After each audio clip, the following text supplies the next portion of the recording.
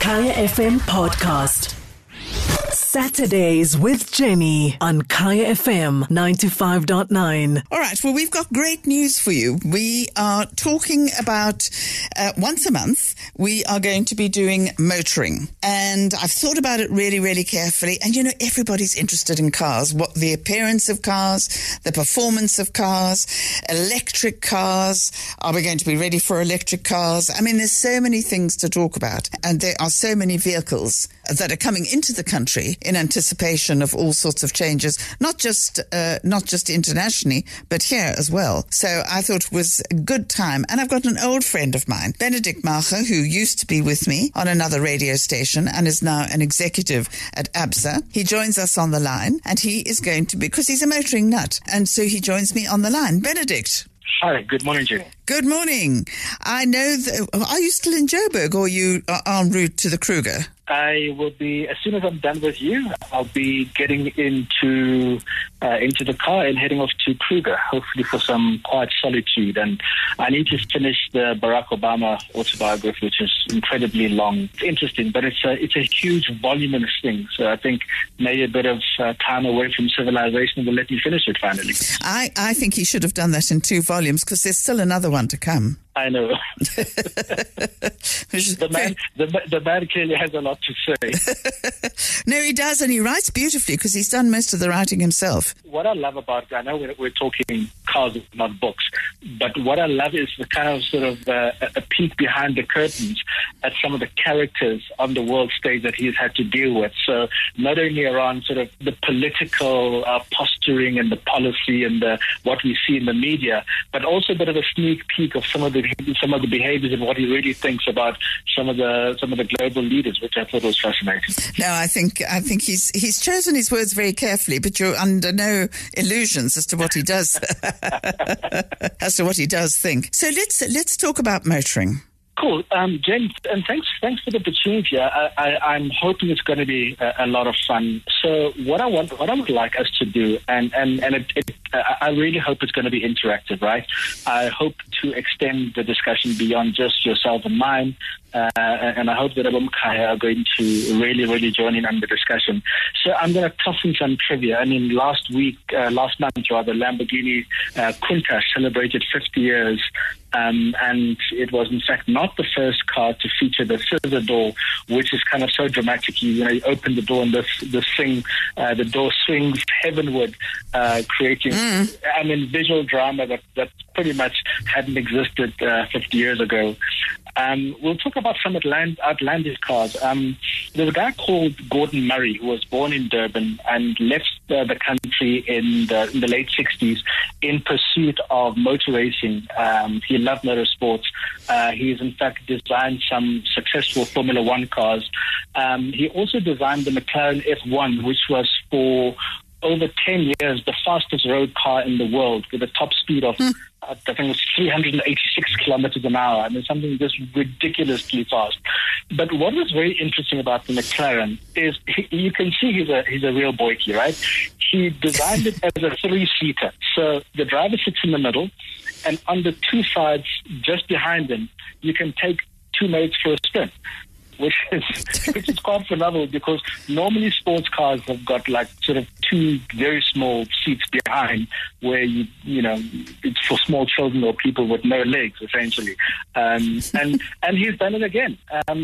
He announced earlier that he had designed a new car called a T50. Principle's the same. It's a 3-seater. You and 2 mates can go for an outlandish spin. It's manual. I know people don't build manual sports cars anymore, except Porsche. £2.5 million, if you like a pump. Yes. No, you can't, because he sold all 100 that he's making. But in fact, last month they announced that there is another special edition where there are only 25, which are more track focus, so people who want to drive on the racetrack. And that cost £3.1 million before taxes, right? And I said to a friend of mine who's the editor of a local derivative of an international motoring magazine, I said, I dared him to see if we can get an interview with Gordon Murray, and let's see whether we can have a crack at him as well. Certainly something that I would really, really love to do. Celebrating great South Africans who are doing amazingly in the international space. Sure. I heard you talking about electric cars, dumping your diesel. I think that may be a little bit premature, given the Dark Lord who's known to keep us in the dark many nights in the year, and I suspect that will be the same this winter as well. So I'm not sure where you think you're going to be charging, but there is a bit of an electric explosion in South Africa, and I'm hoping to get my hands on a couple of electric cars, and maybe let's have a discussion around the case for electric cars. One of the most successful electric car manufacturers is also South African. Elon Musk, and I know that when he spoke about an electric car, half the world thought he was mad. But the Tesla is still the benchmark by which other global manufacturers are measuring their success in the electric car space. So again, another.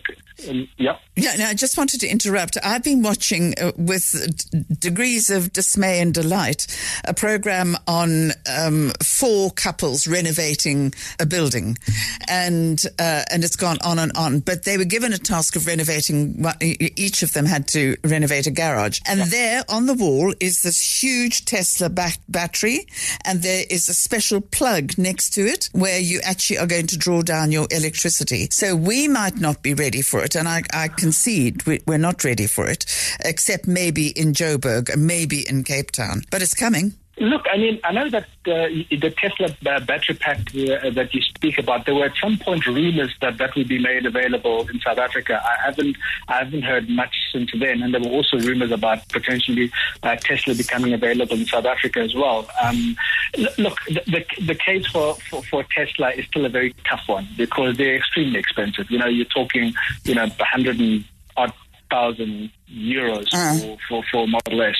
So they're very expensive, and the big challenge would be the infrastructure, right? So when I lived in the States, I did go for test driving a Tesla. What was most impressive, equal to the car, was the various charging stations that are scattered across the country. So you can literally drive, 300 miles, which is almost 600 kilometers, between charging stations, on a single charge.